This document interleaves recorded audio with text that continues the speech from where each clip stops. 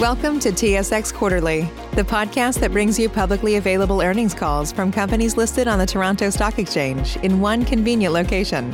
Gone are the days of looking through confusing websites. You'll find the important information right here. Enjoy the call.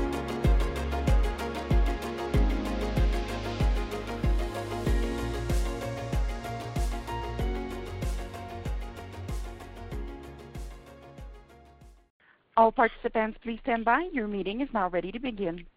Good morning, ladies and gentlemen. Welcome to the BRP's Q2 fiscal year 2021 earnings call. I would now like to turn the meeting over to Mr. Philippe Deschênes. Please go ahead, Mr. Deschênes. Thank you, Julie. Good morning and welcome to BRP's conference call for the second quarter of fiscal year 21. Joining me this morning are José Boisjoli, President and Chief Executive Officer, and Sébastien Martel, Chief Financial Officer. Before we move to the prepared remarks, I would like to remind everyone that certain forward-looking statements will be made during the call that are subject to a number of risks and uncertainties. I invite you to read BRP's MD&A for a listing of these. Also during the call, reference will be made to supporting slides, and you can find the presentation on our website at brp.com under the Investor Relations section. So with that, I'll turn the call over to José. Thank you, Philippe. Good morning, everyone, and thank you for joining us. Before I talk about our result this quarter, allow me to say that in this unusual year, I'm extremely proud of the effort of our people and our dealers in reacting with agility in order to respond to the crisis and preserve our business momentum. Our results this quarter are significantly better than our original projection that we made when the pandemic was first declared and confinement measures were put in place. We were in an excellent position heading into this situation, and we will emerge stronger from this crisis. Based on our revised projection and better visibility, we are expecting revenue down 5 to 9% for the year and a normalized EPS range of $3.65 to $3.95 for the year. The range is quite large because of the uncertainties we are still facing. Let's start with the highlight of the quarter, beginning with the financial result on slide 4. Although most of our sites were shut down in April and May, our revenue came in much better than expected at $1.2 billion, only down 15% from last year's second quarter. Our normalized EBITDA ended the quarter up 28% to $214 million, resulting in a normalized earnings per share of $1.14, up 61% over last year. This performance was driven by stronger than expected demand for our product and parts, accessories, and apparel that drove retail worldwide. This had led us to deplete our yard inventory and reduce our promotional activity more than we had anticipated. Our operational expenses were reduced as planned. The highlight of the quarter was the strength of the demand for our products. As you know, we have steadily been increasing market share for the last several quarters. We started Q1 with a strong retail momentum, and our inventory was positioned to sustain that trend. However, given the exceptionally high demand for our product and the production shutdown, we ended up depleting our inventory quickly in the quarter and therefore lost some market share. Our analysis shows that as travel options were limited and people began to rethink how they will spend their free time, many have turned to power sport as a way to spend quality time with friends and family while respecting social distancing guidelines. This trend led to exceptional retail performance in all our key markets and all across our product lines. Our retail sales were up 40% in North America, 41% in EMEA, 34% in Asia Pacific, and 27% in Latin America. As you can see on the slide, all product lines had significant growth. Let's talk about the impact of the forced closure of our plant on inventory. As you can see on this slide, our North American dealer inventory was down 51% at the end of July, and our finished good inventory in our warehouse and in transit around the world was down 38%. To illustrate how fast this depletion happened, take a look at the graph to the right. Side-by-side inventory declined in May and June as retail ramped up, and we felt the impact of the suspension of our production lines from the previous months. For personal watercraft, the effect is even more drastic. Inventory was very low in June and July, ending the season with almost no Sea-Doo available due to the popularity of our brand. Given the strong retail trend, we expect it could take several quarters before we get back to optimal inventory level. Our team have done an incredible job of quickly ramping up production in this new environment. Our focus is on managing the growth throughout our operation while ensuring that we preserve the health and safety of our employee and our business partner. The strong retail demand in all our product line was in part driven by a significantly higher number of new entrants to the industry. Early in August, we conducted a global study with customers in 7 countries who have purchased units during the quarter, and the results are phenomenal. As you can see on this slide, when looking at our retail sales, 77% of our Powersport customers purchased from BRP for the first time, representing an increase of 51% over the same quarter last year. By product line, it represents 74% for ORV, 65% for three-wheel vehicle, and 32% for personal watercraft. Of these new customers, 41% were completely new to Powersport industry. This represents almost 3 times the number of new entrants we had over the same period last year. These results are very impressive and present a very good opportunity to grow our business. Our focus is to ensure that the surge of new entrants is converted into lifelong customers. Now let's turn to slide 8 for the year-round product highlight. Revenue were down 15% due to the temporary shutdown of our production site, partially offset by a favorable product mix for three-wheel vehicle, driven by the introduction of the new Spyder RT and by lower sales program.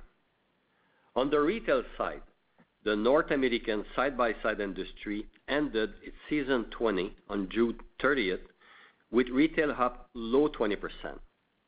Can-Am side-by-side had another very strong season with retail up low 40%, solidifying our number 2 market share position in the industry.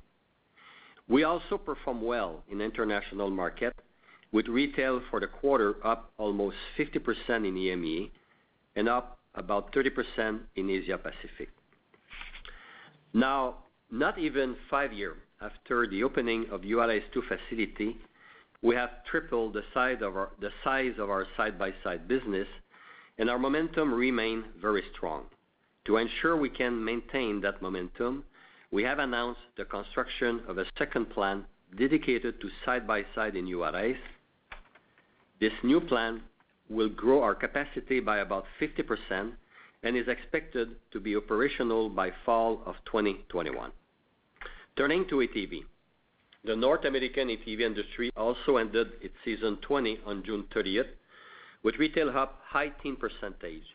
For the same period, our retail was up low 20% and ended the season with the number 3 market share position in North America. Our ATV business also performed well in international market, with retail up over 30% in Asia Pacific and over 50% in EMEA. Now looking at three-wheel vehicles. After a slow start to the season, due to the closure of riding school and licensed bureaus, and consequently the major readjustment of our marketing plans, when the situation turned around, our three-wheel vehicle retail picked up significantly, starting in June and has continued through the summer. Looking at the industry, 9 months into season 20, the North American three-wheel vehicle industry retail is now up high single digit, while Can-Am retail is up low teen %, with June and July performing significantly better than expected, and retail up over 90% as riding school reopen. We are planning a virtual launch of new Can-Am products on October 1st. Overall, we are very happy with our Can-Am business. Turning to seasonal product on slide 9. Seasonal product revenue were down 25%, impacted by temporary production suspension and a negative product mix for personal watercraft, which were partially offset by lower sales program. Now looking at retail, the personal watercraft industry also benefited from the strong consumer demand for outdoor activity that are compatible with social distancing. 10 months into season 20, North American industry retail is up mid-teen percentage. Sea-Doo personal watercraft retail was slow in April-May and then took off in June. As a result, retail is also up mid-teen percentage over the same period, notably gaining share in the industry largest segment with the new Sea-Doo GTI platform in the recreational segment. Given production constraint and the very strong retail demand, Sea-Doo currently has its lowest level of network inventory in its history. The same positive trend was also seen in the international market, with retail up for the quarter in the high 30% in Latin America and mid 40% in EMEA and Asia Pacific. On September 10, we are hosting a virtual product launch for all our dealers worldwide with some exciting personal watercraft product news. We believe that the demand for next season will continue to be strong. With respect to snowmobile, we are still very early in the season, but retail is already up 70%. We believe it is due to the same trend that have benefited our other product lines. We are now in full production and will be able to meet dealer orders and add more units if the condition warranted. Continuing with a look at powersport parts, accessories, and apparel and OEM engines. Revenue were up 20%, driven by a higher volume of PA&A coming from strong unit retail sales and higher replacement parts revenue, driven by an increased usage of product by consumers. Parts are up over 20%, accessories are up over 30%, and apparel is up over 40% compared to last year. The same trend affecting vehicle sales apply to these categories. Finally, looking at our marine business. Compare year-over-year, revenue were down 35% due to the wind down of Evinrude outboard engine, and inventory is depleting faster than planned, as retail is also performing well. These results were partially offset by the impact of the additional revenues from the acquisition of Telwater last year. At the retail level, Alumacraft is up high teens percentage, Manitou is up high 30%, and Telwater is up high 20%. The current phenomenon of getting outdoor is also helping our boat brands. We are progressing well with our discontinuation plan for outboard engine and remain committed to our marine buy, build, transform strategy, which we are pleased to say is on track. We remain convinced that our best strategy is to focus our marine business on the growth of our boat brands with accelerated investment on new technology and innovative product, including the Ghost engine family. With that, I will turn the call to Sébastien. Thank you, José, and good morning, everyone. As José mentioned, our second quarter results came in much stronger than we were anticipating just 3 months ago, driven by the exceptionally strong worldwide demand for our products throughout the quarter. Our revenues ended the quarter at $1.2 billion, a decline of only 16% from last year, despite the significant impact from the production shutdown. Our normalized EBITDA was up 28% to $214 million, driven by improved adjusted gross profit margin and lower operating expense as a result of the cost-saving measures we have implemented to preserve liquidity, given the uncertain environment we were operating in just a few months ago. This resulted in normalized EPS of $1.14, up 61% from last year's Q2. These better-than-anticipated results, coupled with the significant efforts deployed by our teams to preserve liquidity, led to the generation of $248 million of free cash flow so far this year. And with over $900 million of additional financing we secured this quarter, we stand in a very solid financial position with about $1.1 billion of cash on the balance sheet. While we remain cautious about the current environment, our solid financial flexibility is providing us with the ability to be opportunistic and accelerate investments in the business to drive long-term growth for the company, as highlighted by the recently announced construction of a new side-by-side plant. Coming back to our revenue performance, our ability to generate growth in certain markets was driven by the inventory availability in our yard. At International, we started the quarter with a good inventory position, given that the region was more impacted by COVID during the first quarters, with revenues down 29%. As the region rebounded with strong retail demand, we were able to ship units from inventory and generate revenue growth of 15% for the quarter, despite the production shutdown. The story was quite different in North America. We started the quarter with lean inventory position in the yard, and we continued running lean all quarter despite resuming production, as retail demand continued to be very strong. I will come back later with the outlook on how we expect to fulfill demand for our products going forward. Our inventory of parts, accessories, and apparel was in a better position, allowing us to seize the market strength and deliver revenue growth of 20%, driven by strong retail momentum and increased consumer usage of their products. Now looking in more detail at the gross profit margin on slide 15. We gained 230 basis points of gross profit margin coming from volume, mix, pricing, and sales programs in the quarter.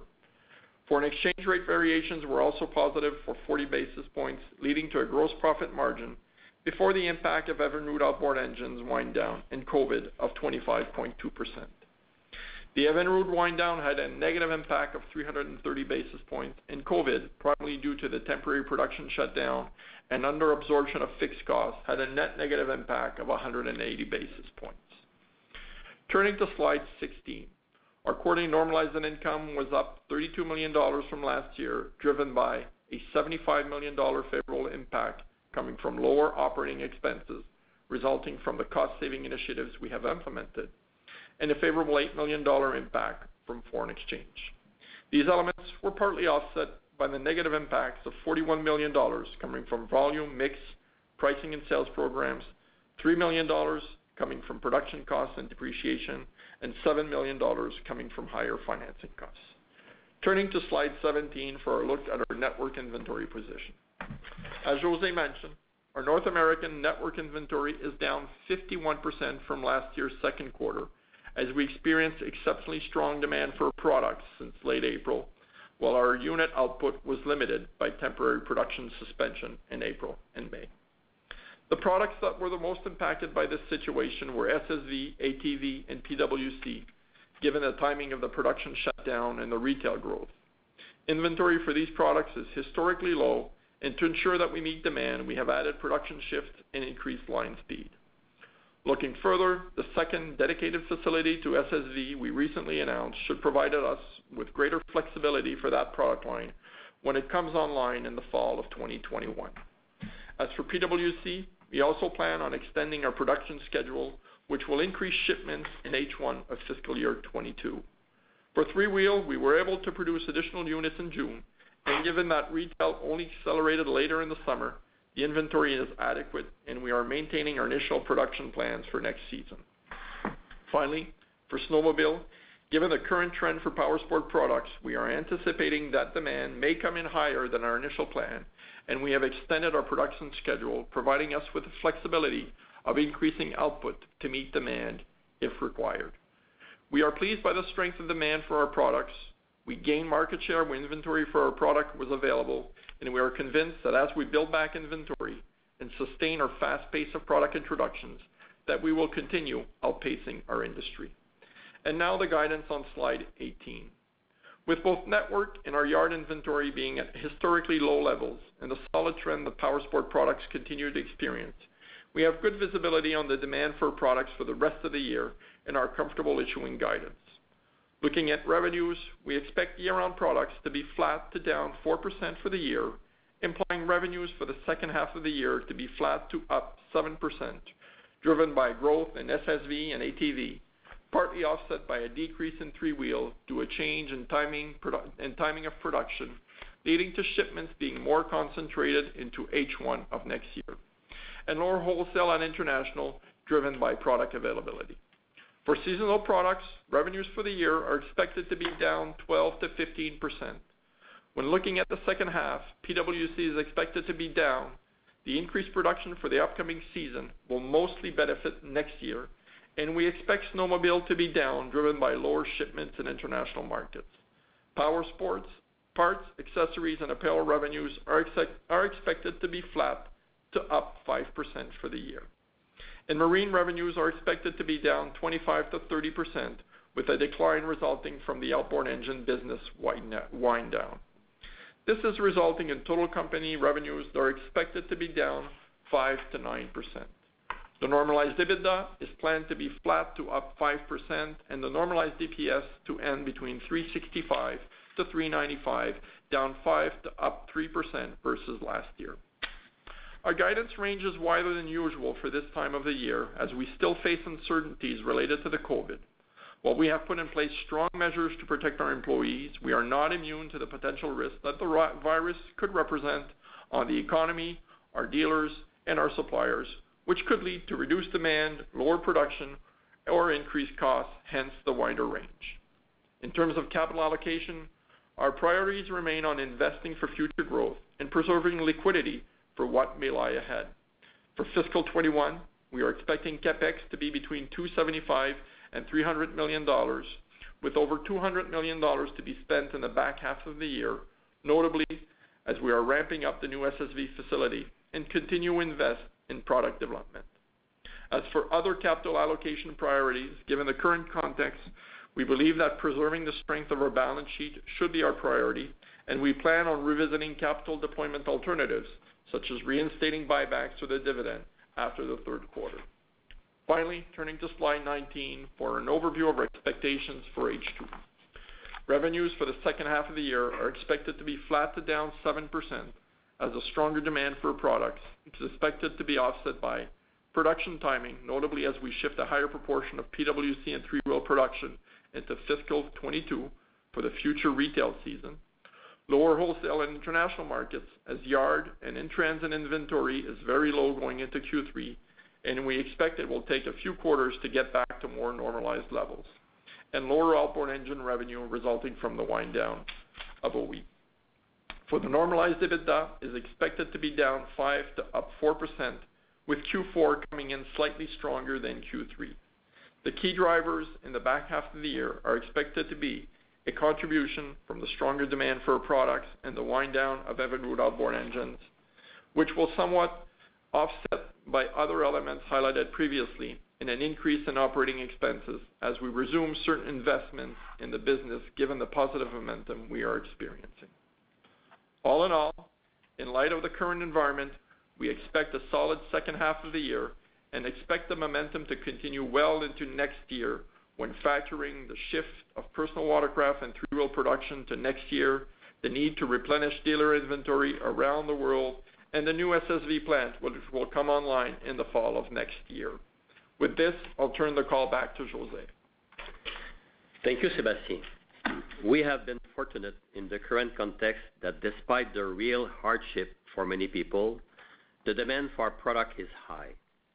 We anticipate that for a certain period of time, we will need to continue to manage risks, such as ensuring health and safety in our facilities and potential disruption to our supply chain. I would like to again express my gratitude and admiration to our dealers for their resilience and for our employees who have gone the extra mile in respecting all the additional health and safety measures we have put in place. This has been and will continue to be critical to our business continuity. We are pleased with the performance of all our product line and the progress we have made on our different initiatives.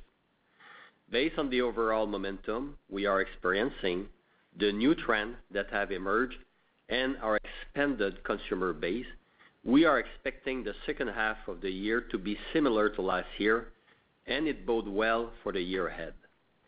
We are committed to ensuring that these new entrants and first-time owners are converted into lifelong customers once they have experienced our vehicle and boats. Although we expect there will be a lot of volatility in the next few months, in the mid to long term, we believe that we are better positioned than ever for success. And on that note, I will turn the call over to the operator for questions.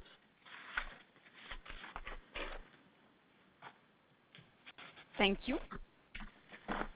Please press star one at this time if you have a question. There will be a brief pause while the participants register for questions. We thank you for your patience. The first question is from Steve Arthur from RBC Capital Markets. Your line is open. Please go ahead. Great. Thank you, and good morning. Just wondering if you can elaborate a little bit more on the current status of the operations at your plants. Just some sense of what level of utilization you're running at now and how much of an impact the local health measures are having, in particular in Mexico, and I guess finally just how the utilization should trend through the balance of the year. Good morning, Steve. All operations right now are running at full capacity, and we are able to operate without any efficiency loss everywhere in the world. Then we're quite happy, and I'm very, very impressed with our people who accept to put a lot of safety measure and the health care measure and operate efficiently in this whole context. That's remarkable. So in terms of adding new shifts and new lines and such, is that, on top of what you're doing now, or is that 100% reflective of those additions? No, we're running right now at full capacity everywhere. Then obviously, we expect to have some here and there difficulty with supplier, tight delivery or stuff like that, but this is thing that we can manage.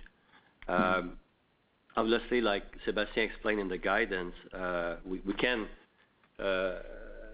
overcome some small difficulty. Obviously, if there would be a whole reconfinement in a country around the world, that would be more difficult. But very, very happy with the way our people are operating our operations. Okay. And just a final one, just very interesting, your survey of customers and new customers in particular, 40% new to power sports. I guess on that, has there been an active marketing effort so far trying to attract these people, or is that just a natural flow of people looking for new things this summer? And I guess looking ahead. Oh, sorry, go ahead. Yeah, definitely. When all of this started and we saw the surge of new demand, we've done a detailed survey in March, and we've done another one beginning of August. And basically, to better understand who is buying and try to talk to them directly and encourage them to try our product. And obviously, for competitive reason, I cannot give you all the detail of our plan, but obviously, we are in contact more and more with new customers, knowing who they are, trying to promote the experience they could have with our product. And just an example, in July, we've launched an initiative called the Uncharted Society. If you go on our website at brpunchartedsociety.com, you will see we partner with a lot of operators in North America. We believe we partner with the best into the industry, offering safe ride and high quality. But right now, you can book a snowmobile ride in the Rocky Mountain in Utah. We have a ride for women on-road ride in San Gabriel Mountain in California with the Ryker. One of my favorite is a dad and kiddos adventure in the Grand Canyon, Arizona. Then we're trying, obviously, to do cross-sell between consumer. If someone purchase a side-by-side, we're trying to promote those tours that at least they can try a watercraft or a snowmobile in the winter. But I can tell you our marketing people are extremely active to try to talk to those customers and try to make them lifetime customers. Good stuff. Thank you, and congrats again. Thank you. Thank you. The next question comes from Mark Petrie from CIBC. Your line is open. Please go ahead. Yeah, good morning, and congrats on the excellent results. I just wanted to ask a bit more, just to follow up on the outlook for snowmobiles. Wondering if you could just you ran through a lot of statistics there, and just wondering if you could sort of summarize the production capacity right now. I know inventories are lower at the dealer level, but do you expect that to be sort of normalized in the coming months? And just sort of an overview of the outlook for snowmobiles for this season, please. Good morning, Mark. But first, the snowmobile season ended very quickly mid-March last year. If you remember, most of the trail system were closed mid-March because of government regulation. Then we ended the season, all the OEM ended the season with more inventory than previous year. And we've took orders from our dealers in April, in the middle of the crisis. And we started, in our case, in Valcourt and in Finland, we started production a bit later than originally planned because we needed to produce some three-wheel vehicle in May and June.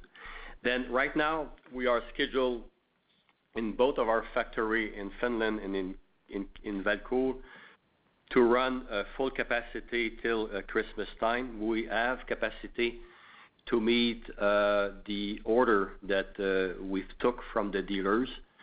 And like Seb said on his intro, we have some capacity to add on if there will be a demand from a dealer. We'll follow the trend closely in October, November, and we plan some material to be able to react quickly if there is a need.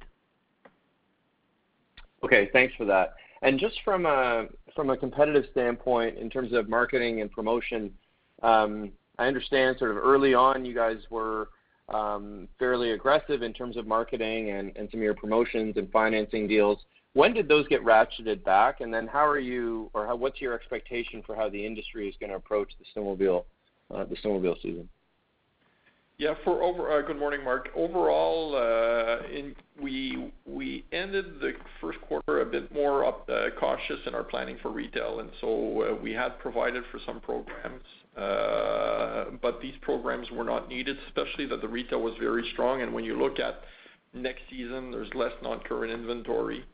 And so the way we look at the second half of the year, we believe that promotions will be a tailwind to our results. There'll be a lesser of a need for retail incentives, less non-current as well. So it should be a positive element, and that's factored into our guidance number. Okay, appreciate the comments. All the best. Thank you. Thank you. The next question is from Benoit Poirier from Desjardins Capital Markets. Your line is open. Please go ahead. Yeah, thank you very much, and congratulations for the very impressive quarter. So, José, could you mention some color on how does the pandemic impact your 5-year plan? I was wondering whether it postponed some product introduction or it put in advance some product introduction, translating into a bigger market, especially with the new entrants coming to the power sport industry. Good morning, Benoit. For sure, when everything shut down in March, and it was shut down for 2 months, we had to tweak a bit our R&D effort and our product planning. But the essence of what we believe will make a big difference in the industry have not changed. Then overall, all the program going from model year 20 to 21 this year are ongoing as planned. There is a few tweaking here and there, but some shift, maybe a month or two, but nothing that we believe will affect our 5-year plan. To be honest, I'm very impressed. The working from home, how we were able to be efficient in this whole context, because obviously there is things that are easier to do by phone, but there is, when you talk about product development, you need to touch and feel, try. It's a bit more complicated, and the team have done an incredible job to pull it off. There's no change on the 5-year plan. Okay. And with respect to capital deployment opportunities, you're going to be revisiting the NCIB and dividend with the third quarter results, but given the new plan built in Mexico, could you talk a little bit about the working capital movement expected in the second half, and maybe some color about CapEx expected for fiscal 22? Yeah, good morning, Ben. The first half of the year, we generated solid free cash flow, coming from obviously the good results. Working capital was a positive as well with the inventory reduction and AR that we collected. Back half of the year, I'm expecting inventory to rebuild, AR to rebuild. We'll offset some of that from the accounts payable. So probably free cash flow gen of probably, let's say, 100 million for the back half of the year. CapEx, as you see, back half of the year is going to be very loaded with about $200 million of investment. Obviously, when the crisis started, we adjusted some of our plans for this year, and so CapEx is lower than what we were expecting when we were looking at our budgets, let's say, back in January when there was very little talk of COVID. Obviously, some of that is going to be pushed to next year, so I'm expecting next year to be pretty an important year in terms of investments. Obviously, we have side-by-side plans that we're investing in and more investments. So it will be a record year in terms of CapEx investments for 22. Okay. And last question for me. When we look at slide 15 with respect to the gross margin, you quantify the impact of the Evinrude outboard engine wind down and also the COVID-19. I would just be curious what we should expect if there's any more costs with respect to Evinrude wind down and COVID-19 impact for the second half. Very little cost related to the wind down. We took all of that in the first quarter, some in the first and most of it in the second in terms of we'll call it the cash costs. When I look at the back half of the year or the full year, you see my normalized EBITDA margin there. It should improve by 130 to 140 basis points just based on the guidance. What's going to be driving that improvement? About 50 basis points from operating expense, and the rest will be coming from margin, Benoit. Okay, perfect. And for the full year, right? The 130 to 150? Yes. Okay, thank you very much for the time, gentlemen. Thanks. Thank you. Thank you. The next question is from Robin Farley from UBS. Your line is open. Please go ahead. Great. Thank you.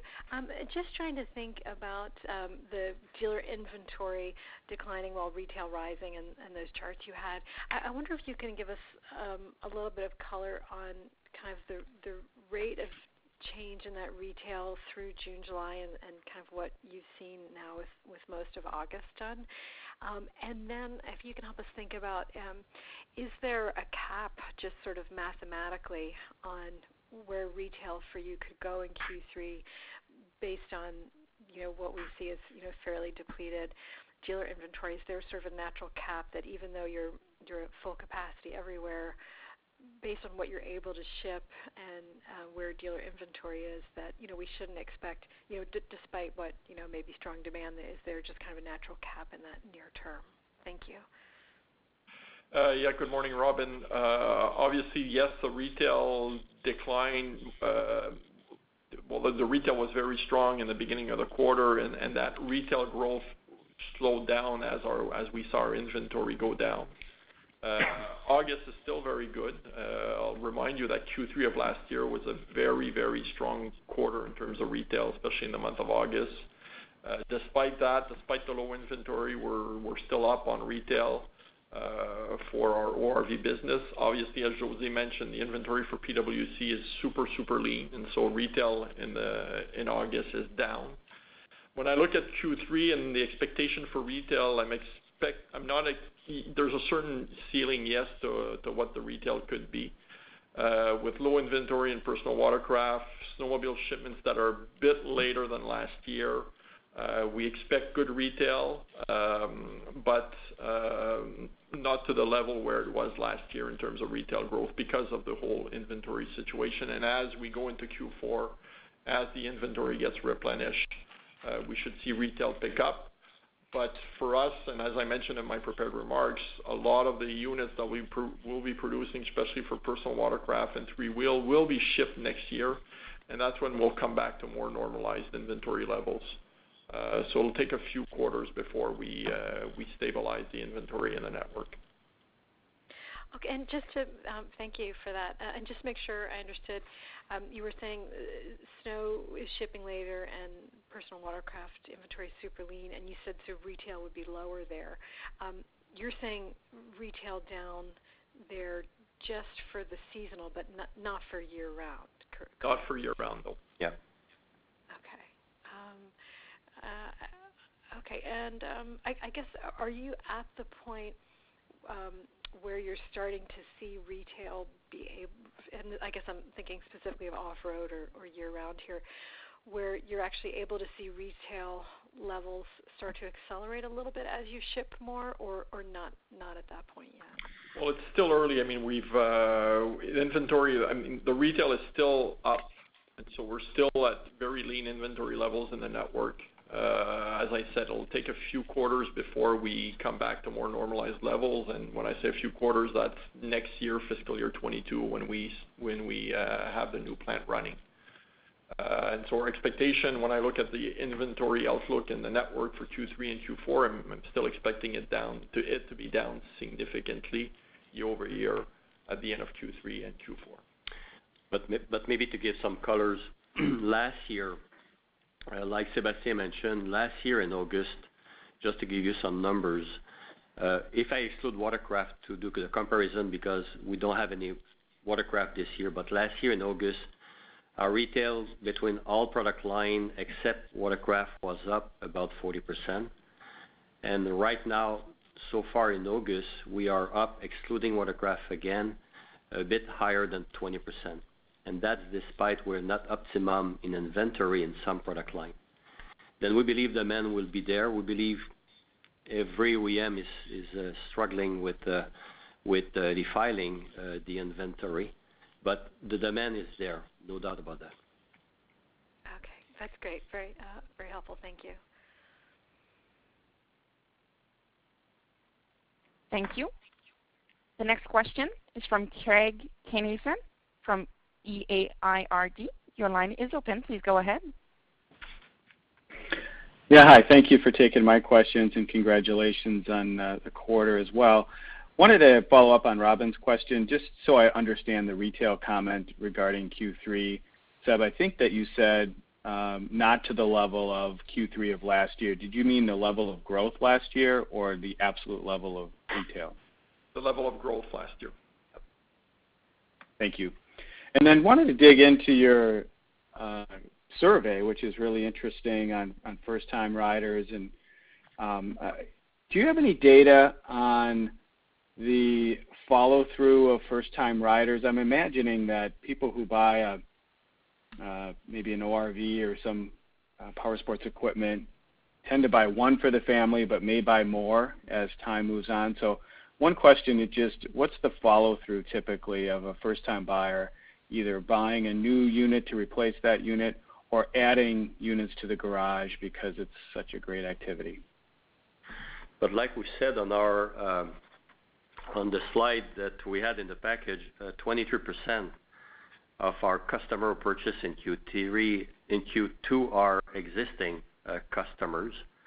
And this is lower because we had a surge of new entrants in the quarter. But there is no doubt, Craig, that we are all surprised by this surge of new entrants, and we're doing everything we can to give them idea how to ride our product, to do cross-product selling, and to encourage them to ride in different environments. Then this is our marketing effort, and we believe that opportunity will be there for, I don't know, I think we always knew that we were competing against leisure.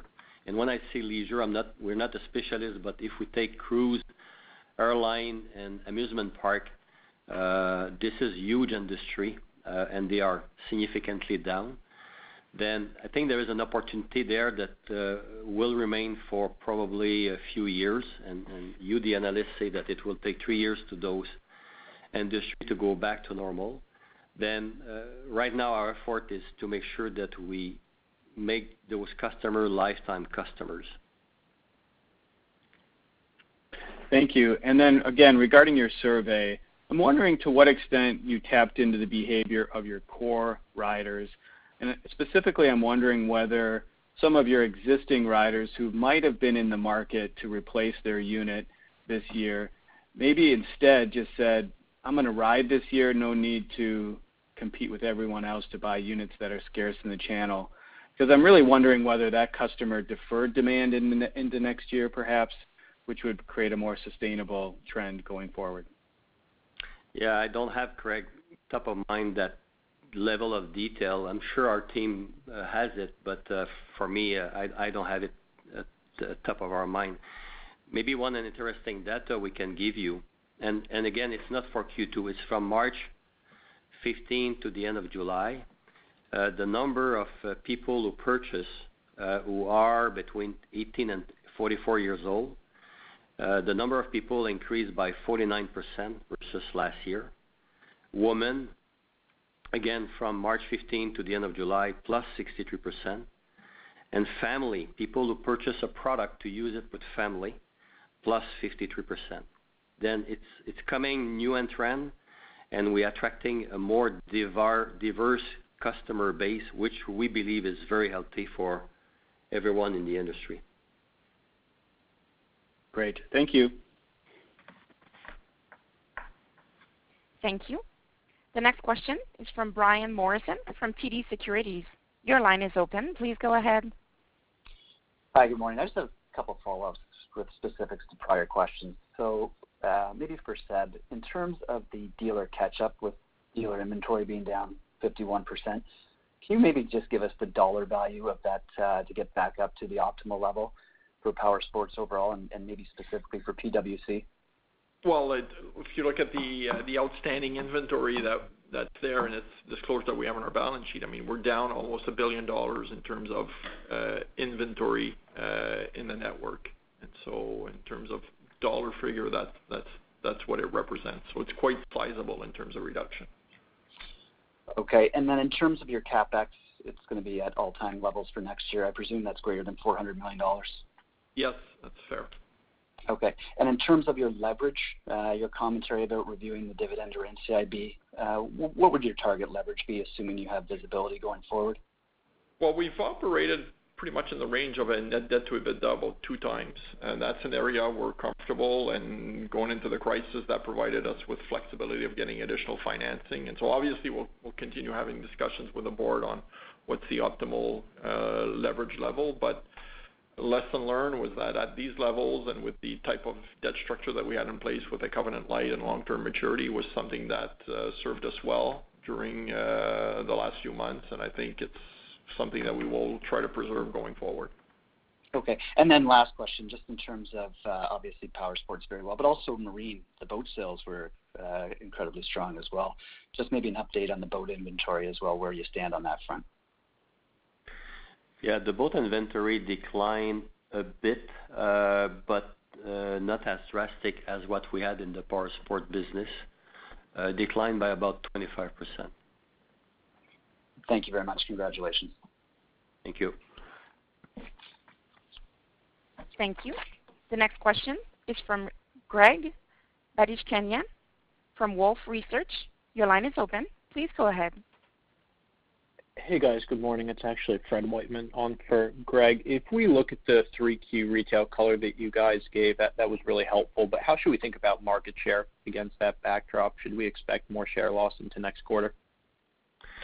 It all depends on the inventory position of our competitors, and that's something we do not have visibility on.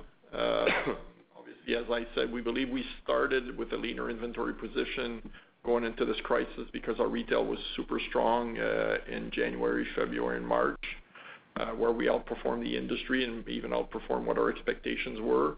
Our units flew off the shelf, if I can say, early in April and May. We were shut down for a few weeks longer than most of our competitors, and so it's all a question of inventory replenishment. But when we look at our situation going in, we were a market leader. We had the innovative products. We have a great dealer value proposition. And so there might be some share loss driven by inventory availability in the short term, but we believe that when things come back to more normal and we're able to meet demand with our capacity, that will continue that momentum going forward. I would like to put a bit of colors on this. At international level, where we had enough inventory because we had shipped prior the shutdown, we gained market share. We've lost some market share in North America because the timing of the production shutdown and the shipment was for North America. But we don't talk massive numbers. We're talking a point or two here and there. And it's something that we believe we will catch up when the right level of inventory will be there, because the fundamental of our strategy didn't change. And it's about product. It's about a value proposition for the dealer, and that has not changed. Okay, that's fair. Maybe just simplistically, given the inventory destocking and the retail momentum, why aren't you guys expecting more top-line growth in the back half of the year? Is the way to think about it that it's really just sales and shipments shifting into next year, given some of the disruption, or what is sort of the way to frame that? Well, that's one of the big elements where we're shifting more units for the upcoming season into fiscal year 22, and the other one is international, where we need to replenish inventory. We finished the second quarter very lean, both in yard and in transit inventory.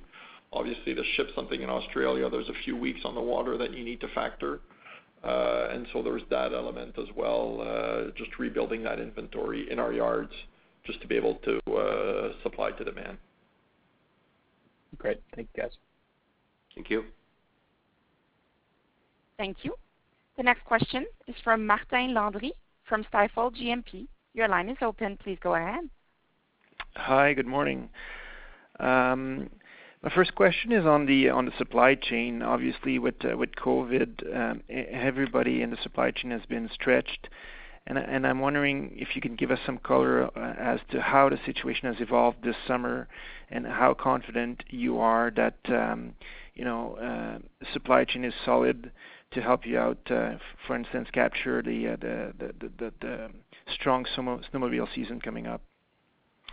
Yeah, good morning, Martin. For sure, I mean, it's a rock and roll here for the people in operation. I mean, in Canada, you had the railway blockage in the spring. We had the Port of Montreal last month.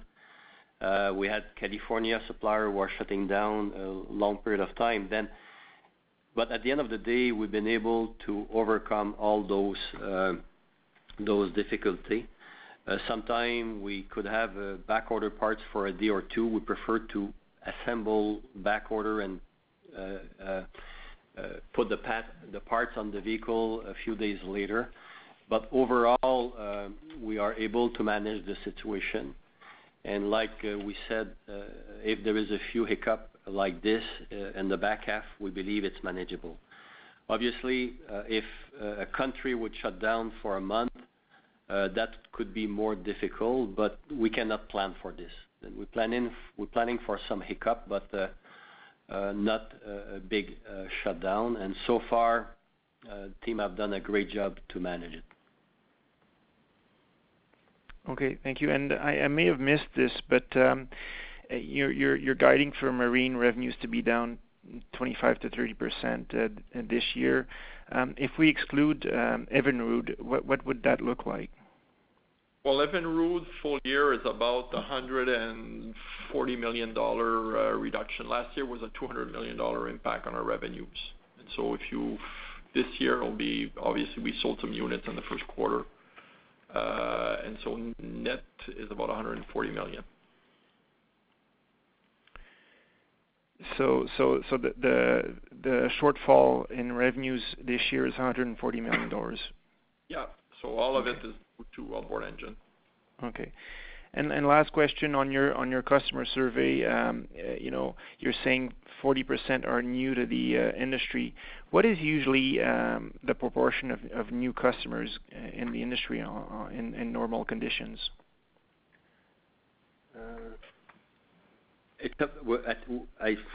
I'm not sure 100%, but I think it's 1/3 of that. So 1/3 of 40%? Yeah. Okay. Okay, perfect. Thank you. Thank you. Thank you. The next question is from Cameron Doerksen from National Bank Financial. Your line is open. Please go ahead. Thanks. Good morning. I just wanted to dig maybe a little bit further into the margins in the quarter. Normally Q2 would be a lower margin quarter for you. Obviously, there were a lot of puts and takes this quarter, but I don't know if you can provide any more, color around, if we were to look ahead to next year in a Q2, is a 25% gross margin, adjusted, something that's an achievable number in a kind of a normal year, whatever that may be. But I just, any kind of, color you can sort of put around what a sort of more normalized margin might be here going forward. Yeah, good morning. What I'll do is probably give you, obviously there's noise, as you said, between Q1 and Q2, and so I'll give you the full picture for the 6 months of the year. So last year we were at 22.5, and 6 months this year we're at 23, before any OE wind down or COVID impact. So about a 50 basis point improvement. Volume was negative, so we hope that's going to go away next year. The plus that we got was on the sales program, so for a full 6 months is about 120 basis point positive impact. It all depends on how next year is going to go. Are we going to see that benefit, let's say, of about 100 basis points next year on our gross margin because of still a good demand for our products and a less competitive environment where less non-current inventory. So still early to call what next year is going to be like in terms of gross margin, but with better capacity utilization and potentially better sales programs, we might see a 100 basis point improvement in margin on a full year basis. Okay, and is there any of the, the sort of the cost savings you've achieved outside of the selling and marketing, are some of these more permanent as you've learned to do things more efficiently? Maybe there's more remote work, things like that. I'm just wondering if you can talk about sort of more permanent cost reductions. Well, the important one is our decision to exit the outboard engine business. Right. As we said in Q1, it's about a 60 to 70 cent EPS impact. This year, we should probably get about a 40-cent benefit of it, and that's going to obviously roll over the next year, and we'll get the full year benefit. That comes from obviously the saving comes from operating expenses that are going away. And yes, there are some lessons learned, but obviously we are focused on growing this business, and so there's no big cost saving from working from home. There's a structure that's in place that needs to be supported.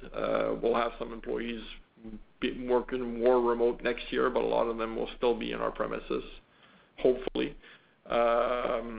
And obviously we continue focusing on being efficient in how we run the business, and that's part of what we do every year. So we'll continue driving margin improvement.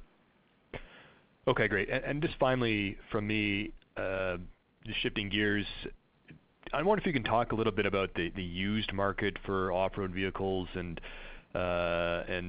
personal watercraft, maybe snowmobiles as well. Our understanding is that there's very low availability of used product out there in the market. So I'm wondering if you have any data on that, what the sales of used products have been. I know it might be difficult to track, but any data on that, and what do you think that means for new product sales as we look ahead to next year? Yeah, as you said, we don't have any data of the inventory out there by region, but one thing is sure, we heard a lot of dealers saying they are empty. Watercraft was totally empty this summer in North America, and I believe it's the same thing for off-road. Snowmobile, the season is just starting, But I was talking to a dealer Saturday, and there is a surge of customer at the dealership right now, and obviously the salespeople are saying buy now because we'll be out of inventory soon. Then I think it's all of this is very healthy for the industry and for the dealers, and we'll all gain from it. Okay, no, that's great. That's all for me. Thanks very much. Yep. Thank you.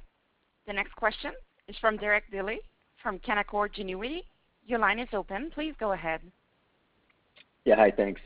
Just one for me. In terms of, given the strong demand pull forward here that we've seen, are you guys seeing any changes, early stages here in terms of dealer order patterns? Like, are dealers looking now to potentially hold more, product on their floors, just given the really strong demand that they're seeing? Good morning, Derek.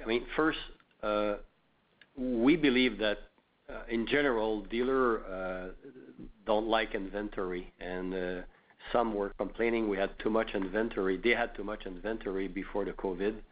Then we believe that this whole surge of demand could give us an opportunity, when I say us, the dealer and us, to maybe lower a bit the inventory in the network. It will take a while before we get there, but this is an opportunity that all of us together, the other OEM, the dealer and us, will run leaner on inventory and be more efficient. But it will take a while before we get there. Okay, no, that's helpful. Thank you very much. Thank you.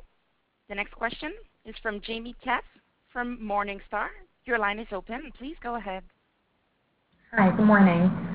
Can you give us a little bit more color in the Canadian market? It looks like the sales there or the shipments decelerated a little bit faster than some of the other geographies, and I'm wondering if maybe it has re-accelerated and caught up to the other geographies since the end of the quarter. Thanks. Yeah, good morning, Jamie. Canada was down in the quarter, obviously coming from the leaner inventory and the shipments of personal watercraft that we had to reduce. But the other big factor is timing in snowmobile shipments. We shipped less snowmobiles in the second quarter than last year. These are units that will be shipping in the third and fourth quarter. Okay. And then for the Uncharted Society program that you mentioned earlier, are you guys basically loaning units to these providers? And then if that's the case, are there some shipments that are sizable maybe that we should think about as this is initiated, relative to what it's going to look like next year shipping into that program? First, definitely, we partner with people that we believe are the best in the industry, and obviously they use our product, but we don't think it's meaningful in the overall thing. They have a fleet of vehicles that they turn probably once a year, but it's not meaningful in the whole thing. Thank you. Thank you. The last question is from Derek Johnson from BMO Capital Markets. Your line is open. Please go ahead. Great, thank you. The last three questions.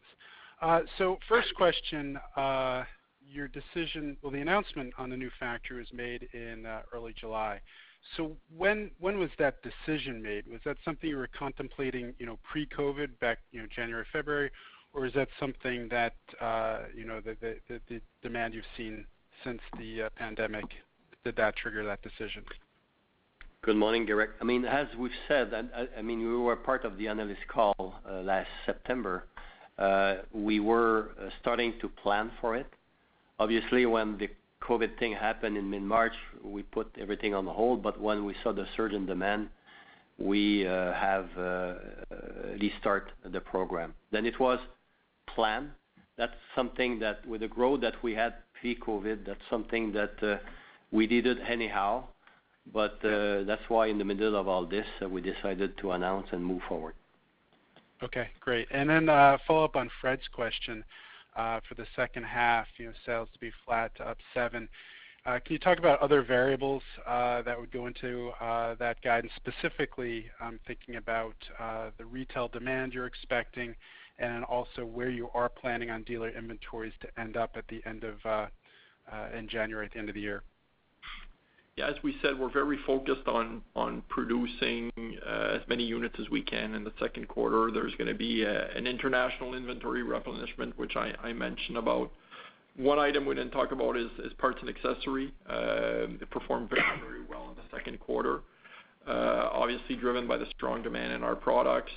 It was soft in the first quarter. It was actually down in the first quarter, impacted by COVID. And so are there opportunities there for the second half of the year? Our guidance calls for, let's say, down 2% to up 7%. Some of it in the second quarter was probably a tailwind, i.e. dealers being closed in the first quarter and more cautious planning from them. So we'll see where that ends. But we certainly like to see the performance that we had in Q2 continue, and the team is very focused on making sure we deliver strong growth on the pack side. Okay, well, Jose mentioned earlier that you're going to run leaner on inventory. So does that mean the optimal level of dealer inventory is lower than it had been, in the past? Well, in absolute, again, depends on the overall industry and the number of days. Could we reduce the overall number of days by, let's say, 25%? Yes, but does it mean that the inventory is going to go down by 25%? Probably not, because obviously the industries are growing, our market share is growing. So that's something we need to factor in when we look at the overall total inventory. But Jose's comment was more in terms of reducing the number of days out there. Okay. And then my last one was a little bit more specificity on the cost savings. You outlined on the last call $450 million of total savings. I guess the ongoing number, excluding Evinrude, would be about $370 million. That was from overhead costs that you were taking out through layoffs, hiring freezes, salary reductions. Now, where are we now? Are those costs coming back online? I'd assume that 370 number would be lower. What's the number of cost savings to expect going forward? Yeah, well, you saw, let's say and we'll look at OPEX for the first half of the year. When you compare year over year, it's an $80 million saving that we have. When we talked about the 450, was 450 versus our original plan for fiscal year 21, not a year over year reduction. I'm expecting Q3 OPEX to also be down as we continue seeing the benefit of the cost reductions. But obviously, as the business is much better than what we were anticipating, and the outlook for next year as well is favorable, we need to continue to invest in growth. And so Q4, I'm expecting OPEX to be flat year over year. Okay. Thank you, Sebastian. Thank you. There are no further questions at this time, so I will return the meeting over to you. Great. Thanks, everyone, for joining us this morning, and we look forward to speaking with you again on November 25th for our third quarter results. Thank you. Bye. Thank you. The conference has now ended. Please disconnect your lines at this time, and we thank you for your participation.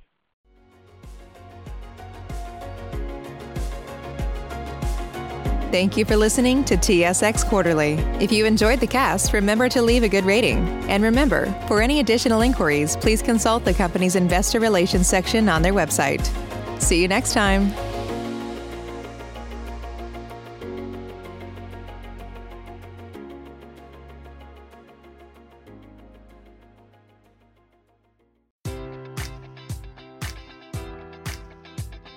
Enjoy all your favorite sports like never before at BetMGM. Sign up using code Buckeye and receive up to $1,500 back in bonus bets if you don't win your first bet. When you register with BetMGM, you'll get instant access to a variety of parlay selection features, live betting options, and the best daily promotions in the business. And with BetMGM at your fingertips, every play and every game matters more than ever. Place your money line, prop, or parlay bets with the king of sportsbooks today. Sign up using code Buckeye and receive up to $1,500 back in bonus bets if you don't win your first bet.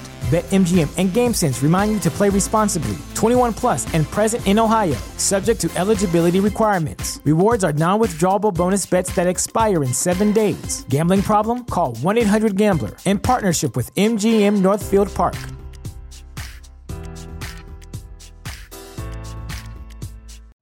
You know how to book flights and hotels. All you're missing is a tool to plan the travel experiences you'll have once you arrive. That's why you need Viator. Book guided tours, activities, excursions, and more in one place to make your trip truly unforgettable. Viator has over 300,000 travel experiences to choose from. Everything from simple tours to extreme adventures and all the niche, interesting stuff in between. So you can plan something that everyone you're traveling with will enjoy. Real traveler reviews give the inside scoop from people who've already been on the experiences you're considering. So you can plan with confidence. Free cancellation helps you plan for the unexpected. And 24/7 customer support means you can travel worry-free. Download the Viator app now and use code Viator10 for 10% off your first booking in the app. Find travel experiences for you. Do more with Viator.